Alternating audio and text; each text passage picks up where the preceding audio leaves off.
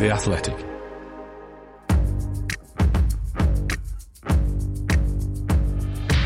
Totally Football Show. Today, after England's topical performance against Italy, sterling tumbling, second-tier nation, crisis of trust, we look at the 1-0 at San Siro and ask, was it just Nations League mare? Will Kane and Go get their phlegm back with Qatar? Plus, with the World Cup just around the corner, we check out England's first opponents, Iran, and ask what kind of tournament we're going to get in the tiny, shiny city-state that's hosting it. All that, and what are the chances of a proper France meltdown this time around in this Totally Football Show?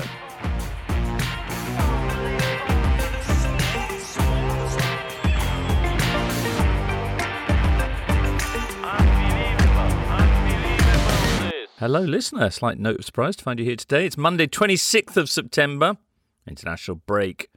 Here with us, ready to tell all, Tom Williams. Hello, Tom. Hello, James. Nick Miller. Hello, James. And also big, totally welcome to Joey D'Urso. Hi, Joey. Hi, James. Joey is the investigations writer for The Athletic and has recently returned from visiting Qatar. Be hearing more about that later on. It is the last international break before the World Cup. We'll also have very shortly the return of Basil McDaddy on England's first opponents there, Iran. Plus, Nick, correct me if I'm wrong, straight after the World Cup, it's Christmas. It is. I imagine everyone is already scrambling for gift ideas, so I'm going to have the perfect solution for you later. What, the perfect solution being? Tell us now. The Totally Football book, the second edition. It's out on October the 6th. Lots of thing. Lots of terrific writing about where football is in 2022. I've written some things. Tom's written some things. I'm looking forward to Adam Hurrey writing about the concept of Frank Lampard. And also, definitely, if you, like I, have ever wondered who is the most statistically average player in the Premier League, Duncan Alexander's got your back. Can you spoiler? Can you tell us who it is? I'm going to keep that back. Is it a surprise? It is. It's a massive surprise, yeah. Is it? Okay, cool. All right. October the 6th, you say? October the 6th, available for pre-order now. Brilliant. All right, with pictures and everything. Fantastic. Good. Perhaps we'll hear more about that later on. Right now, let me say internationals. What happened this weekend? England got relegated. Wales got relegated. While Scotland could move above both of them into the top tier themselves if they beat Ukraine on Tuesday. France almost got relegated after losing to Denmark 2-0, but Croatia beating Austria saved them and put Croatia into the Nations League Final Four next summer. Who else is going to be in that? Well, the Netherlands, who beat Belgium 1-0, and one team from Spain and Portugal, who'll be playing each other on Tuesday, and one team from Italy and Hungary, who go on Monday night. Also, the Faroe Islands beat Turkey. Let's begin with the nation that lost to Italy on Friday, England. This is the Totally Football Show, part of the Athletic Podcast Network. Raspadori, grande aggancio in area, a sinistra Di Marco, centralmente Pobega, Raspadori, destro, rete! E siamo avanti noi, esattamente al 23esimo minuto, nel corso del primo tempo, del secondo tempo a San Siro. Giacomo Raspadori there, relegating England to the second tier of Nations League and opening a fresh can of whoop-us on beleaguered manager Gareth Southgate's reign. It's the second relegation of his career after Borough, and the numbers are stark. 5 games without a win for England, first time since Roy Hodgson in 2014. No goals from open play in that time. Crisis, or is it just the Nations League, and really, what does it matter? What do you think, guys? Nick? I mean, I don't know. From my personal perspective, I can't pretend to be enormously bothered about the Nations League, but I think England and Gareth Southgate probably were. Crisis, I don't know. I mean, there's a kind of long history of England being incredibly underwhelming before tournaments, and it's all worked out fine in every tournament since then, so it's probably going to be okay. You're being ironic, aren't you? You know what, I am, James. Yeah, I mean, it's just a fairly. The game was on Friday night, and I can't remember a huge amount about it because it was just so sort of flat and underwhelming and a bit nothingy, really. Well, the first half was very flat and underwhelming, and the second half, I think, saw a lot more going on, including that wonderful Raspadori goal, a pretty wonderful take that he'd managed just before that. to try and set up Nicola Barella, who was then offside. And in the final 10 minutes, kind of a flurry of kind of half chances, I guess, for England. The first shot on target by Southgate's team was after 75 minutes. Joey, you were watching this in a pub in Scarborough. How was the mood there? Yeah, pretty flat. People were just going on their phones talking about other things. They weren't glued to the screen. I mean, my main takeaway was that dreadful shade of blue in the Italian team. I mean, what's going on there? Did you not like that? No, is that a new thing? I'd never seen that. I'm pretty sure that the Combat 2000 that they sported for Euro 2000 was the same hue. A sort of aquamarine. The Combat 2000 was the stretchy one that was kind of designed to make it really obvious when someone was tugging your shirt. And also Wales's kits were also made by Kappa at that point, and I remember that particular design of shirt was particularly unkind to John Hartson. But yeah, I had the same sort of kind of low-key Proustian rush watching the highlights of Italy-England and seeing that shade of Italy kit and thinking of was it the Euro 2000 shirt? And of course a shirt that served them pretty well. Yeah, absolutely. Well, this time around, it's not a great Italy side, I would suggest. They failed to make the World Cup, obviously. They got pumped 5-2 by Germany back in June. They're missing a bunch of players. Raspadori, one of the kind of new blood that Mancini's had to bring through, and he's been doing really, really well. 4 goals already. But the Gazzetta's take the next day, I was curious to read, they called England timid and disappointing. They said, l'incomprensibile Southgate, the beyond understanding Southgate, who has on his bench people like Alexander-Arnold, Mount and Abraham, but reckoned it was enough to just do 2 changes. And then they say in English, thanks, Gareth. Ooh. Ouch. How much is this a great squad being mismanaged? It's possibly slightly. I mean, I think one of the problems that Southgate has is that not actually many of a lot of theoretically very good players, but not too many of them are actually playing very well at the moment for their club teams. I mean, Kane's doing okay. Dyer, Bellingham I think is playing quite well for Dortmund, but Declan Rice isn't playing well. Harry Maguire, we all know about. Mason Mount, who obviously didn't play on Friday, but has been a key member of the team before. He started the season fairly quietly for Chelsea. I mean, it doesn't help that one of the players that is playing very well for his club team is Bukayo Saka, who has promptly played wildly out of position. So, Southgate isn't helping himself there. But I think it obviously doesn't explain the whole thing, but I think that is one of the issues that he has to face at the moment. I mean, international football is all about finding a group of players who you trust and putting them in a system that works and brings the best out of everyone, and then basically just sticking to that and making small adjustments between tournaments. It's not about picking your best players. It's not about picking your most talented players. It's about finding a system that works. And I think what is unfortunate for Gareth Southgate is that if you go back to the European Championship, you look at the team that started the final, for example, he could not have predicted what would happen to Harry Maguire over the 12 months that followed the tournament, or what happened to Luke Shaw. If you'd said that Luke Shaw would fall off a cliff, that Harry Maguire would become a national laughingstock, no one could have predicted that those 2 players would encounter so many difficulties. I think Calvin Phillips' absence is perhaps not given the significance that it perhaps deserves in terms of what he specifically brings to the team. And the unfortunate thing for Southgate is that, yes, there is a very deep talent pool with England. He had made the decision to go without players like Trent Alexander-Arnold, and up until last summer that worked pretty well. England were some slightly better penalty kicks away from winning the European Championship. Right. And I find that I often make this point when we're talking about the international game, but it's very easy to turn things around in international football, even with players who are underperforming. Southgate has shown in the past that he is capable of getting England to the latter stages of major tournaments, even with players who are currently being decried and with players who aren't playing, a huge amount of football in their club. So while the kind of latent pessimism is fully understandable, there are England managers who've gone into tournaments before with just as much pessimism, and done quite well. I mean, think about 1990. Bobby Robson was one of the least popular managers England had ever had, and a few weeks later, he's a national treasure. France at 1998, Aimé Jacquet was absolutely destroyed by the French media, going into the tournament, and ends up as a world champion. Southgate has not become a totally hopeless manager overnight. These players have not, totally forgotten how to win football matches, although you might be forgiven for thinking so, given recent evidence. So, the doom and gloom is understandable, but it does not necessarily mean that England cannot possibly have a good World Cup. Well, this is why I'm curious as to whether it's just a lack of interest from the team, or not a lack of interest, but a lack of intensity, because subconsciously they feel that Nations League is not, especially when you've got the World Cup around the corner, it just isn't that important, because the trajectory was so positive right up until kind of 15 minutes into that game against Italy at Wembley.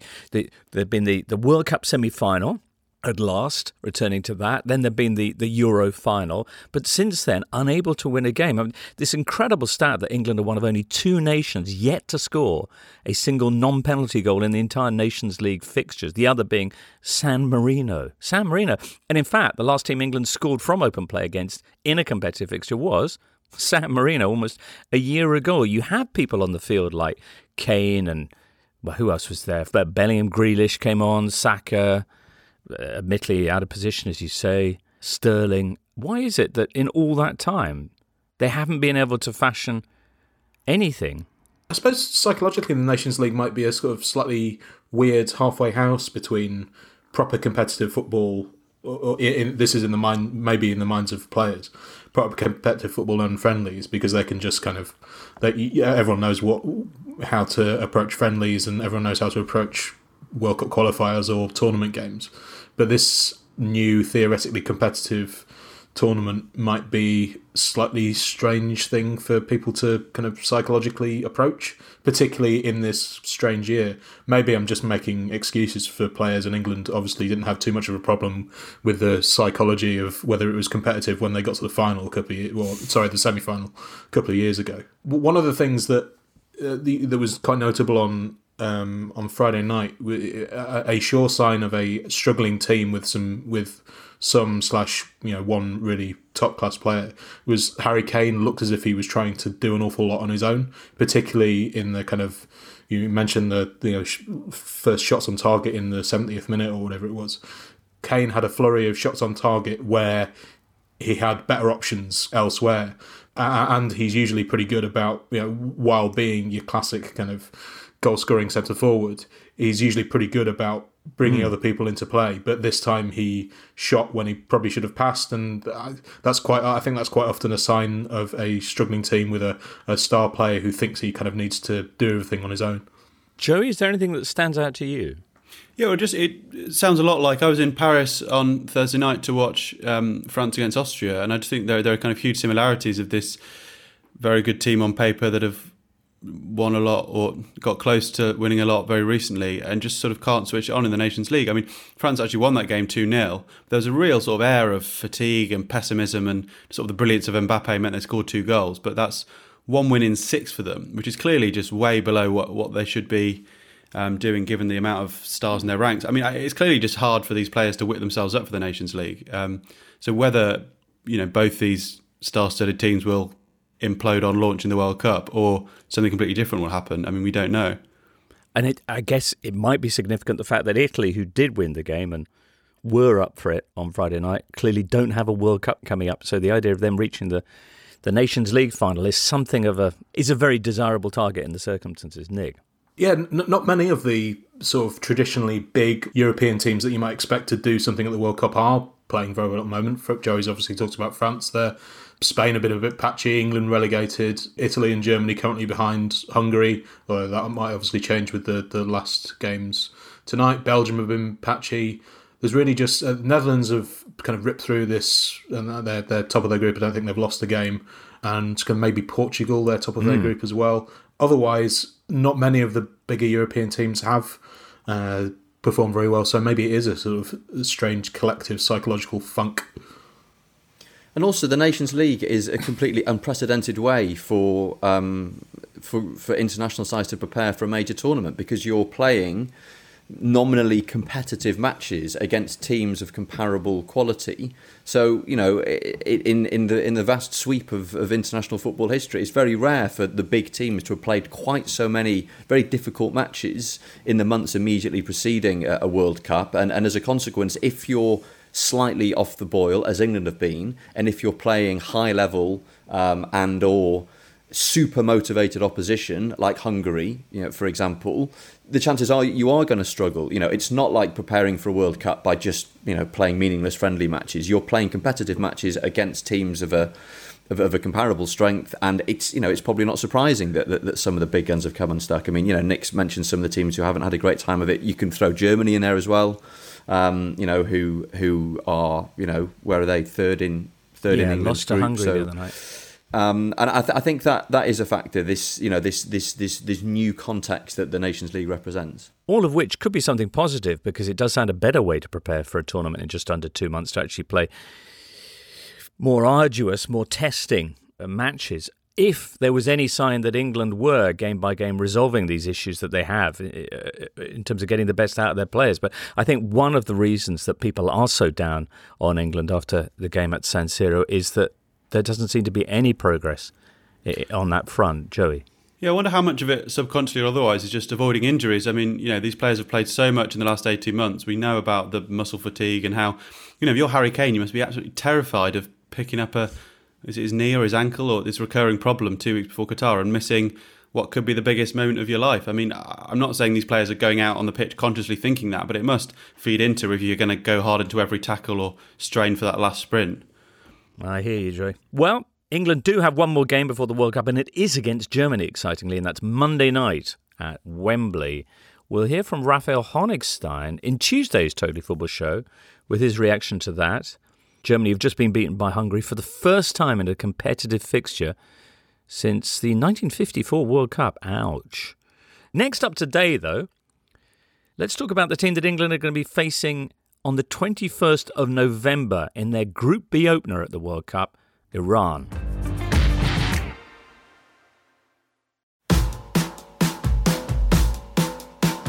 This is Ian Irving, host of Talk of the Devils, the podcast dedicated to Manchester United from The Athletic. After what's felt like an eternity without Premier League football, it's back with a bang for United this weekend, with the Manchester Derby taking top billing. Join myself, Andy Mitten, Laurie Whitwell and Carl Anker every week, but particularly this week as we build up to what's probably the toughest test yet of United's newfound optimism under Erik ten Hag. Just search for Talk of the Devils wherever you get your podcasts, and make sure to click follow and subscribe for access to all our episodes.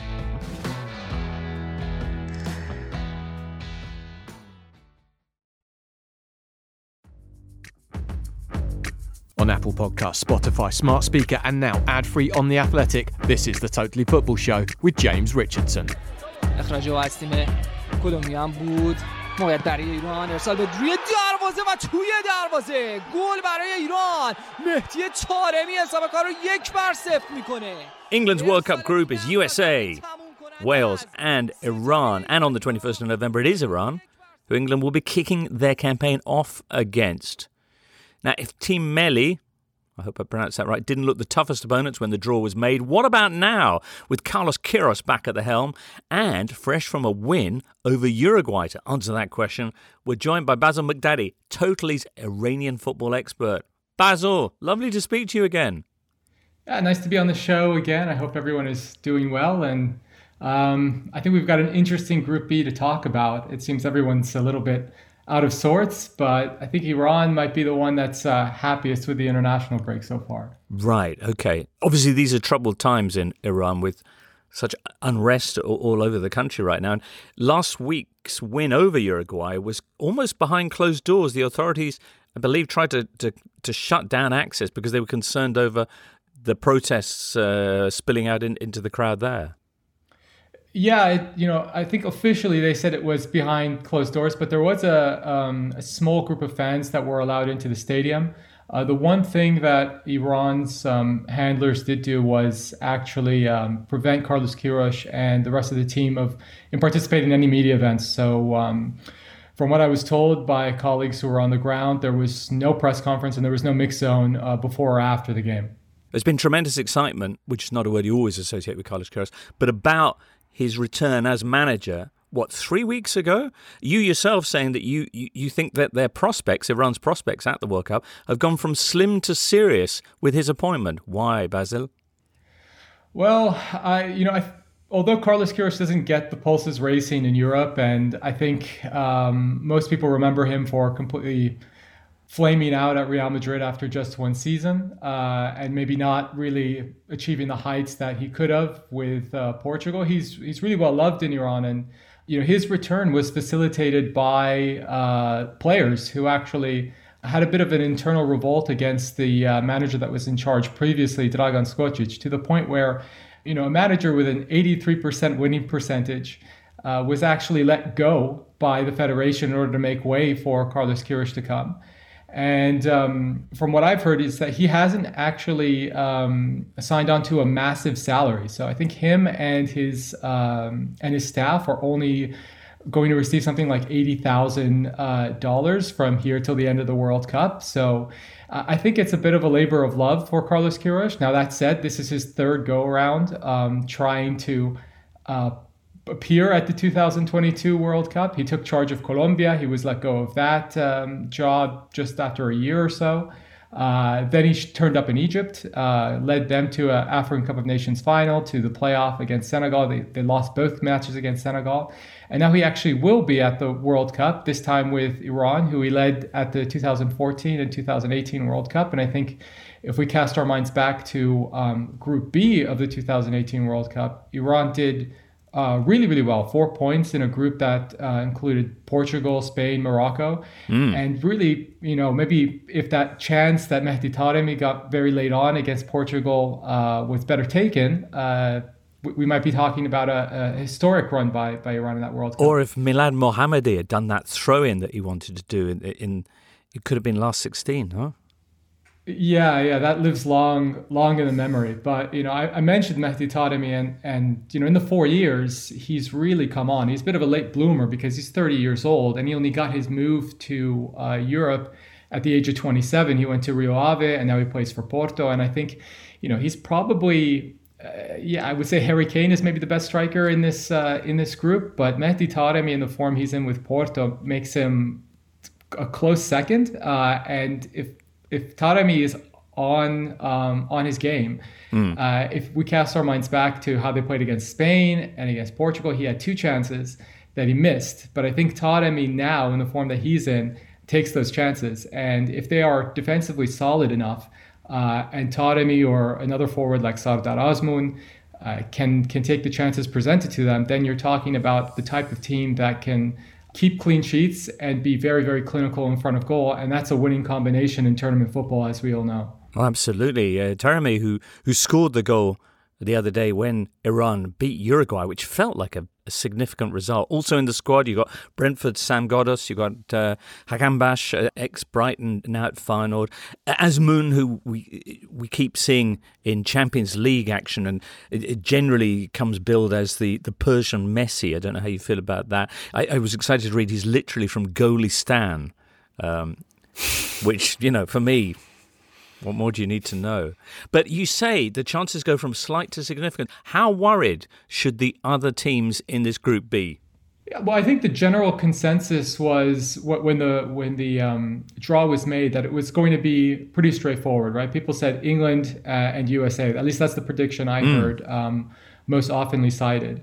And then you had, I think, another camp that said a little bit more seriously that actually if we take a step back and look at the FIFA rankings, which I know are much maligned, but this is actually the strongest group based on average FIFA rank. So a lot of people then said, yeah, maybe England finishes winners, but it's a toss-up between the three. And I'm leaning more towards the latter, that it is going to be a toss-up between the USA, Wales, and Iran. And I think it's more of a case of, who has the experience. And I think a lot of people forget this.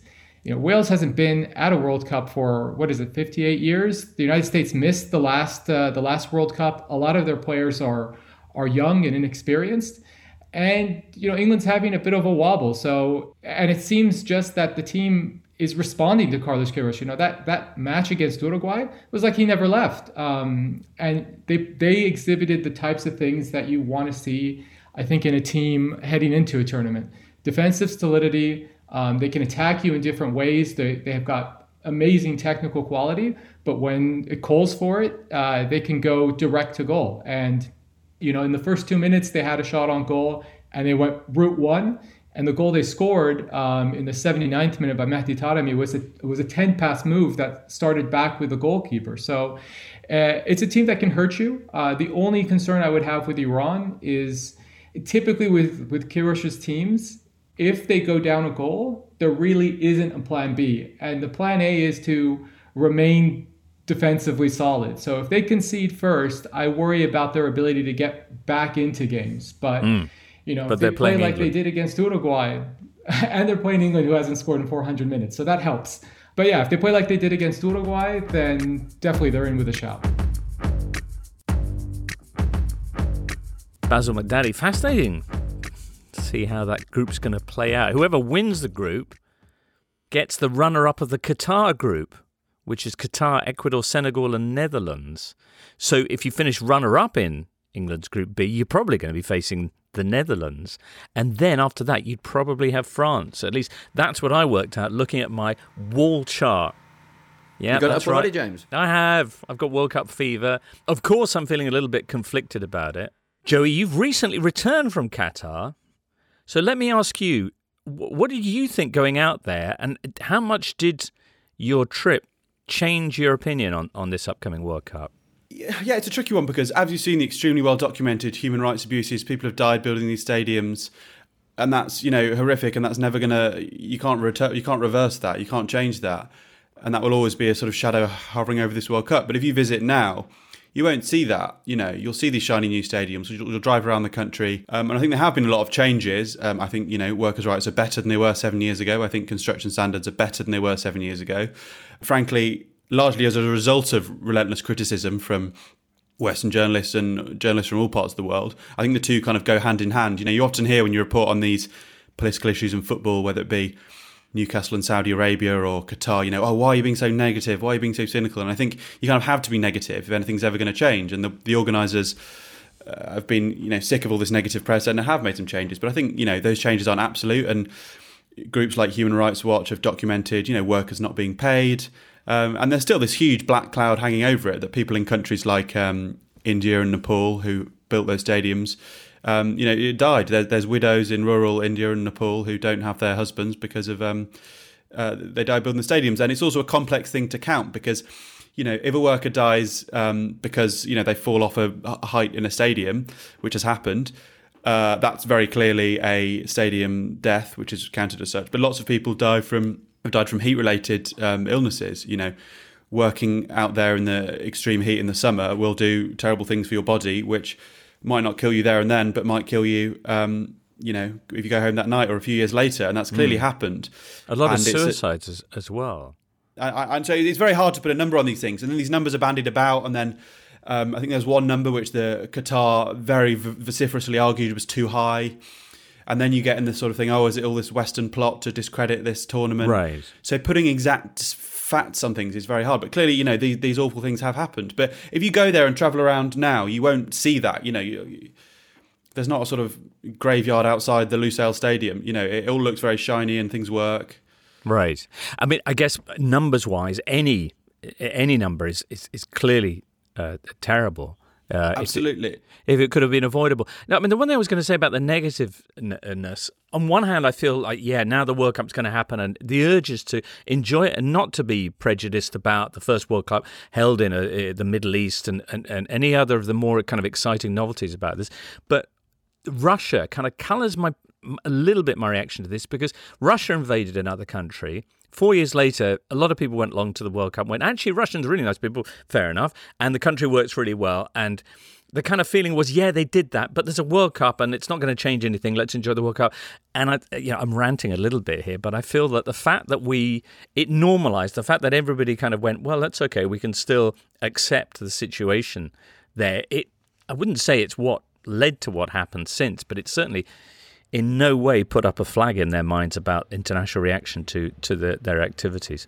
Absolutely, and with the Sochi Olympics as well, obviously, in 2014. I mean, you asked if it made me change my mind on anything. I mean, one thing I certainly did think when I was out there is that, certainly, in the UK, the coverage of this is relentlessly critical, and that's, for very good reasons. But I just think sometimes, particularly as a sort of white Westerner, someone's got to be slightly careful with the tone, in that I think lots of people in the Arab world and the Muslim world are incredibly excited about having a tournament in that part of the world. And they've been talking about having it in places like Egypt or Morocco or Tunisia, which are more traditional footballing nations. But frankly, it's not safe to hold a tournament in those places, and hasn't been for the last 10 years. So I think for a lot of people in hugely football mad countries are really, really excited about the idea of it being in their part of the world. And I think criticising the corrupt bidding process and the stuff leading to the construction of the stadiums is kind of good reasons to criticise the Qatar World Cup. I think you sometimes hear sort of, it's not a football place, or it's not a proper football country, which I don't think is true. And I think they're pretty football mad in that part of the world. So I think it's getting that tone right between criticising the substantive fact without sort of dismissing a whole region or a religion or type of people. Fair enough. Although there is the I guess the third thing which it's pretty justified criticising on, and that is civil rights and LGBTQ rights and that area as well. And you don't get a proper answer on that. I asked senior people there, what about LGBT fans? And they'll say, they give them sort of half answer about, everyone's welcome. And, I don't think the World Cup organisers want to be kicking down people's bedroom doors. They don't want any of this negative publicity, but it's illegal, and that's not going to change. And if you are in a LGBT relationship, that is illegal while you're there. And, that is terrible in most of our opinions, I'm sure. Yeah. Will it be good, do you think, as a World Cup venue? I think there's a huge question mark hanging over it, whether the infrastructure will work on a basic level. I mean, it's never been tested. If you hold a tournament in the UK or Germany or even Russia, 1 million people have got on that tube every day in Moscow, in Johannesburg, in Brazil, whatever. We know it works. And, if a train breaks down, they've dealt with that before. Whereas in Qatar, it literally hasn't. And a couple of summers ago, there were flash floods in Qatar. There were cars floating down the street in November. If that happens and there's 4 World Cups going on in a day, I have no confidence that things will work. I mean, that probably won't happen. It would be bad luck. But there have been photos of accommodations that look completely dilapidated, like a sort of refugee camp where people are meant to be staying. I think there's a genuinely valid chance that some crucial part of the infrastructure here will completely fall over. Crikey. I thought you were going to be saying how amazing the stadium look and the they look great. Shiny. Yeah, they look great. And I think another thing that I can't work out, which is an open question, is how full the stadiums will be.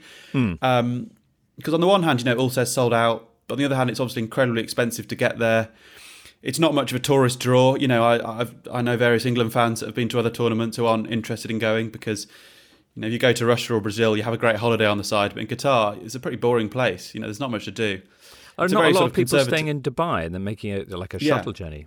Well, Dubai's more, if you want to get drunk and go out and whatever else, Dubai has that. Obviously, that's not what fans from all over the world want to be doing, but there's more of a sort of party atmosphere. Qatar's it's a conservative country. They don't sell alcohol outside hotels. But I think on the flip side, one thing that will be good for lots of fans about this World Cup is that because it's tiny, you can go to 2 games in a day, and there's not a huge amount else to do. So if you go for 4 days, just go to 8 games, eat, sleep, then go home, which is quite a different vibe. I mean, if you want a detox while you're taking in a World Cup, Doha is the perfect place to go to. Very difficult to get hold of alcohol, very little to do. If you want a sort of very quiet, reflective month in a country with a clement climate, then maybe this is the World Cup. If you don't like noise and excitement and spots of cultural interest, I'm being quite dismissive, but I'd spent about 5 weeks in Doha. You did? In January 2011, when they just won the right to host the World Cup. I was covering the Asian Cup, and it's the most boring place I've ever been to in my entire life. And just to echo what Joey was saying about England fans who aren't going to the World Cup, I was at Wales's World Cup playoff win over Ukraine in June, which was a historic moment in the history of Welsh football, qualifying for the first World Cup since 1958. And even as we left the stadium, all the Wales fans who I was with, and these are proper diehard fans who go home and away, there wasn't a single person who was planning to go to Doha because it just doesn't appeal, and you don't get that, or you won't get the same kind of tournament experience that you get at, in a country like Brazil or France or wherever, where there is so much to do off the pitch. I think a load of Wales fans are going to Tenerife. They're just like hiring out a resort, and they'll just watch football and have fun in the sun for 10 days. Probably might have a lot more fun than the fans actually going to the matches. I'm actually going to Seville with some fellow Wales fans to do really? the same thing. Just might, turn it into an event, albeit not the event that we're following, or at least not in the location where it's taking place.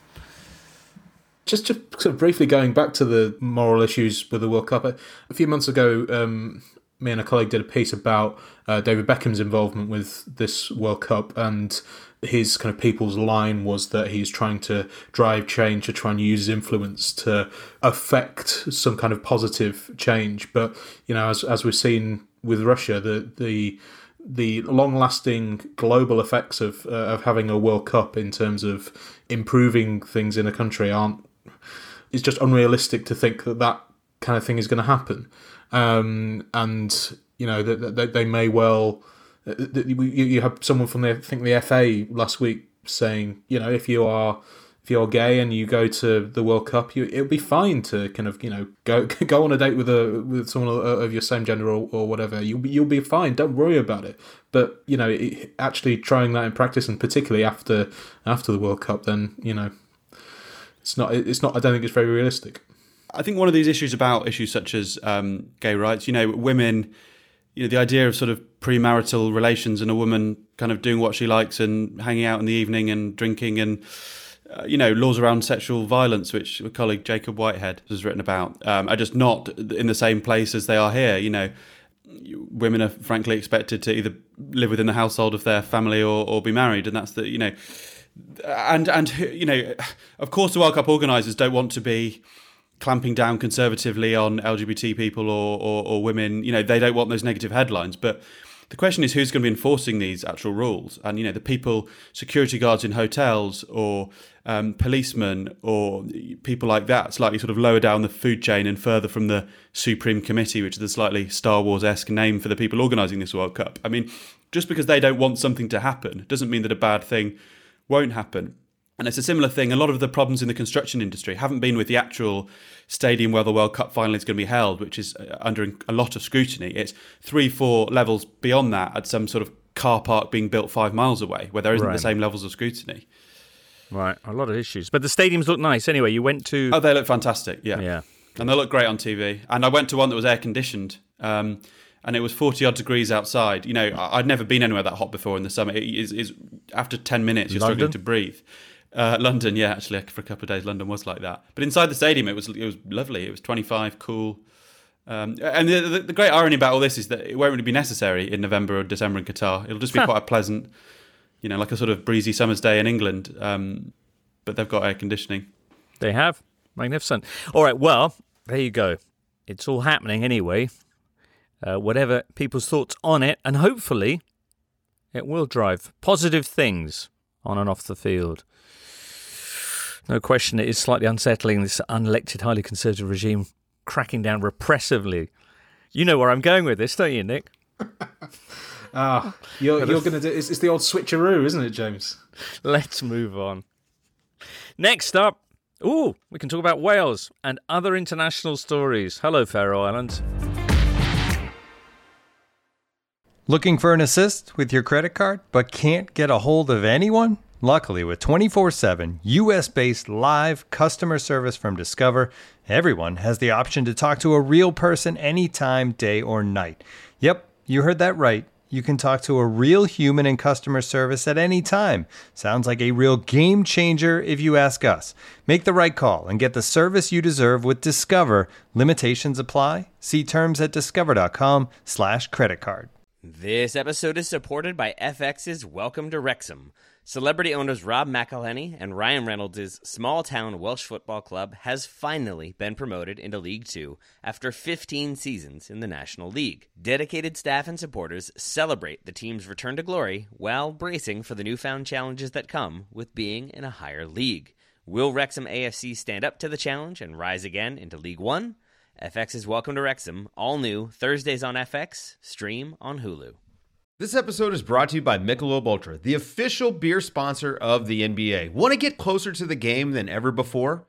Michelob Ultra Courtside is giving fans the chance to win exclusive NBA prizes and experiences like official gear, courtside seats to an NBA game, and more.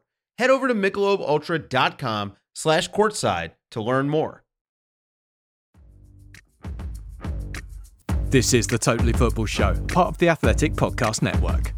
The Athletic Women's Football Podcast is out on Tuesday lunchtime, talking about the North London derby, the Merseyside derby, and generally a match day which saw the biggest cumulative crowd in WSL history. Just under 90,000 people turning out to WSL games. They'll also be touching, I imagine, on whether the Spanish national side have resigned en masse or not. Ooh, Spain. Men's team had a bit of a disaster, losing to Switzerland. And they've got this big game against Portugal on Tuesday night. Portugal, who thrashed the Czech Republic 4-0. Portugal just need a point from that game to go back into the Nations League Final Four. Of course, they're former winners. Spain, 2 points behind them. Wales, though, Tom. Wales got relegated. Wales lost to Belgium and Poland. Wales have lost 3 games in a row. Hey, and this despite the fact that they did that weird thing with the pre-match photo. Yeah, so that has been a tradition since before Euro 2016, when the Wales team lines up for its pre-match photo, rather than the conventional 6 and 5, it's a playful 7 and 4 or 8 and 3 or maybe even a 9 and 2. And the women's team often do the same thing. I'm sure some of the age group teams do the same thing. And it has become a trademark of the national team. And it's the sort of thing that, puts a smile on your face when things are going well and the team are winning. And then when they're not going so well and they're not losing and they're not winning, rather, you do kind of look at it and think, right, Did they run out of combinations? Is that the issue? They ran out of combinations some time ago. Yeah, it's been a kind of like it's been a steady rotation of tried and tested wacky combinations for some time. I mean, it doesn't bother me, but like when it precedes a disappointing result and then you sort of see the pictures of it on social media, you do think, no, it's kind of unfortunate to have attracted attention to ourselves in this way prior to a defeat. Well, tell us about what happened on the field then, the game against Poland and before that Belgium. Yeah, so Belgium absolutely battered Wales in the first half. Kevin De Bruyne was sensational. One of those performances where every single thing he attempts seems to come off. Scored a really nicely taken opening goal, first time left foot shot with the inside of his foot from the edge of the box. To put Belgium ahead, and then set up the second with a really nice sort of classic De Bruyne cross from the right. At sort of half-time, Wales were lucky to only be 2-0 down. And then unexpectedly rallied in the second half. Brennan Johnson produced a lovely assist for Kiefer Moore to head in and put it back to 2-1 early in the second half. And by the end of the game, Belgium were really clinging on. It meant that Although Wales lost, there was a sense that things could have been a lot worse, and they had showed a bit of spirit and a bit of pluck in that second half, and come very close to snatching a point. And then last night at home to Poland, a very kind of like niggly, quite bad-tempered game. Not a huge gap between the teams. I think Poland were probably worthy winners. The winning goal was beautifully created by Robert Lewandowski with an assist that brought to mind the famous Dennis Bergkamp goal against Newcastle with a pass that was fizzed into him from the left-hand side, and he's got his back to goal and uses his left instep to just cushion the ball first time into the path of Karol Swiderski, and he stuck it past Wayne Hennessy, and Wales rallied a bit at the end. Gareth Bale hit the bar with a header, and then they just ran out of puff. And so Wales finished bottom of the group and are sadly, relegated from League A at the first attempt, which is a disappointment because being promoted felt like a big achievement. But ultimately, when you look back at this Nations League campaign or the group stage in its entirety, Wales have just paid the price for the fact that they had to play that World Cup playoff final against Ukraine in June as opposed to March, and it meant that their June schedule, which already had 4 Nations League fixtures in, it became even more crowded. Robert Page inevitably had to shuffle his pack to keep players fit, and so the team that he put out for those games against Belgium and the Netherlands were weak teams. And you saw that in the naivety that Wales showed in those 2 games against the Netherlands, when they twice equalised in stoppage time, only to then concede a winning goal later on. And again, Wales were hamstrung by absentees. You look at the team they put out against Poland last night. No Aaron Ramsey, no Joe Allen, no Ethan Ampadu. That's the entire Welsh midfield, and you're not gonna fare too well against the leading teams in the world when you're missing so many key players. So while it's a disappointment, the only thing that really mattered this summer was getting World Cup qualification, which they've done. And I think the fact that, despite missing so many key players, that they were able to make all of those Nations League games as competitive as they did, despite not winning any of them, is a crumb of comfort. Tom, you heard Basil before. How concerned, optimistic are you about Wales and their first appearance at the World Cup since 1958? Yeah, I mean, it's a really interesting group, and as Basil said, it is on paper the tightest group. All 4 teams are in the top 22 in the FIFA ranking, and I think when the names were drawn out, having avoided any of the other traditional big guns was felt like a relief. It was annoying to get England because we played England at Euro 2016, and it's just never an enjoyable game. It's just the thought of losing to England, being eliminated by England, is so horrible. I can't even bring myself to think about it. And then I think I remember thinking, we'll probably beat Iran, we'll probably beat the USA, and then maybe we'll beat England and knock them out, and that would be great. And then actually looked at how good they all are and realised that maybe it won't be quite so straightforward. Wales USA lost to Japan the other night. USA did lose to Japan. That USA team doesn't terrify me in the way that one of the real heavyweights would have done. So I think Wales will look at those first 2 games. We've got the USA to begin with, and then Iran. I think maybe 4 points from those 2 games, and then hopefully there's nothing riding on the England game, and we can just sort of sneak through. But at the same time, and without putting on our plucky little Wales hat on again, having waited 64 years to play at a World Cup, the whole thing is just so exciting. So a mate of mine sent me a screen grab the other day of a Brazilian football show where they were talking about Wales and Wales's chances, and just things like that. Wales being on the map in a football context is so exciting. So yeah, I suspect that kind of excitement will be the predominant emotion when the tournament actually comes around. Brilliant. All right. Well, just to wrap up then, there were all sorts of other things that happened internationally. We have neither the time nor the expertise, I suggest, to cover them adequately, but there are places where you can find a reaction, and not least, indeed, Tuesday's Totally Football Show, which will feature, roundups from Alvaro and Rafa and James and Julien, of course. Just on the subject of France, you saw them, Joey, the game they did win in their Nations League qualifiers. They then followed against Austria. They then followed that with a 2-0 against Denmark, the defeat against Denmark. Oliver Boyson writing in saying, could we see yet another world champion implosion in Qatar, given all of France's injuries and all the drama behind the scenes? Also, the fact that they are going to be playing Denmark again in the group stages, who've just beaten them. What do you think, Joey? Yeah, I mean, that's the piece that I'm about to go and write after we finish recording. I mean, basically, in the last 25 years, there's been 6 World Cups. France have reached the final in 3 of them, winning 2. And 2 of the other 3 have been complete meltdowns, sort of epic disasters, 2002 and 2010, with a brilliant star-studded team that have all just fell out, or I think in 2002 they were just sort of exhausted. Where's the fallout-ometer right now? Oh, it's very, very high. It's sort of touching 11. You've got, just to rattle through them quickly, you've got a big sort of harassment scandal within the FFF, the French Football FA. Some senior people there have been accused of some bad things. You've got Kylian Mbappe's image rights saga. So he's kicking off about not wanting to advertise certain things, including gambling websites and Kentucky Fried Chicken. And there's this sort of player power battle between, the federation want them to advertise KFC, Mbappe holding his bargain bucket, and he, doesn't want that with his brand. And I think he's won, basically. He's won. They're now sort of frantically rewrote the rules and got backed by a load of players. You've got, the women's team, the player getting beaten by a metal bar. You've got, recent memory of the whole Benzema scandal. There's so many things going on. And, I spoke to lots of French fans who were just like, oh, it's all going to go completely belly up again. On the pitch, you've got the Pogba-Kante axis, which has served them very well. It is no more. Pogba's injured. Kante has got various niggles. It was Tchouaméni and we don't know who'll be pairing him, potentially Camavinga. But it's all looking pretty new. I mean, that front three was Mbappe, Griezmann and Giroud, which is a familiar trio. But some of the defenders, I'd barely heard of.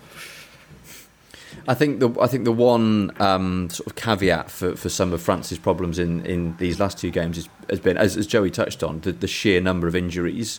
They have 14 players unavailable through injury last night against Denmark, and consequently put out a very callow back three and a pretty callow central midfield as well, with Tchouaméni and Camavinga alongside each other. Once all those players that the senior players are back, that they should look a bit more solid. And I think the one silver lining to all these injuries is that Pogba aside, and Pogba has undergone surgery on a knee problem and he's going to be very touch and go for making it the World Cup, all the other injuries are muscular problems. So theoretically, all of those players should be back.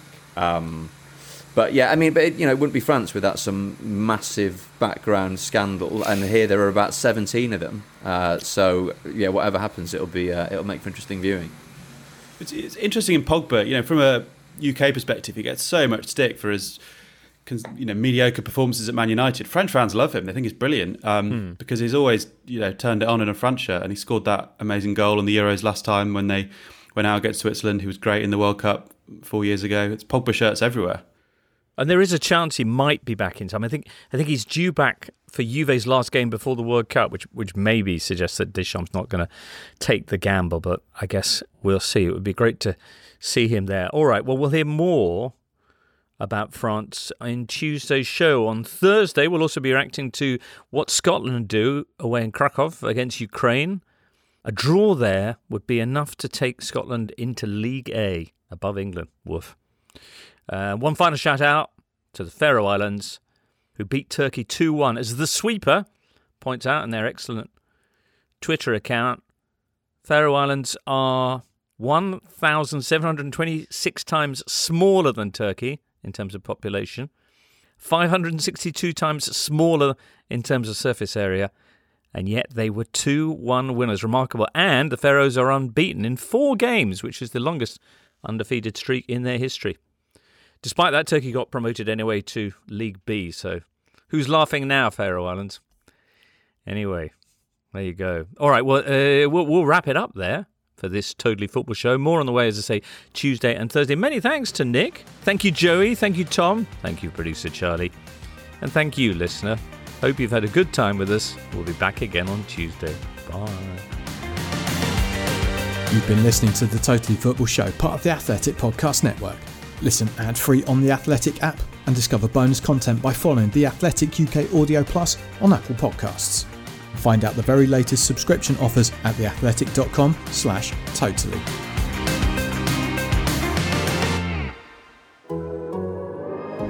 The Athletic.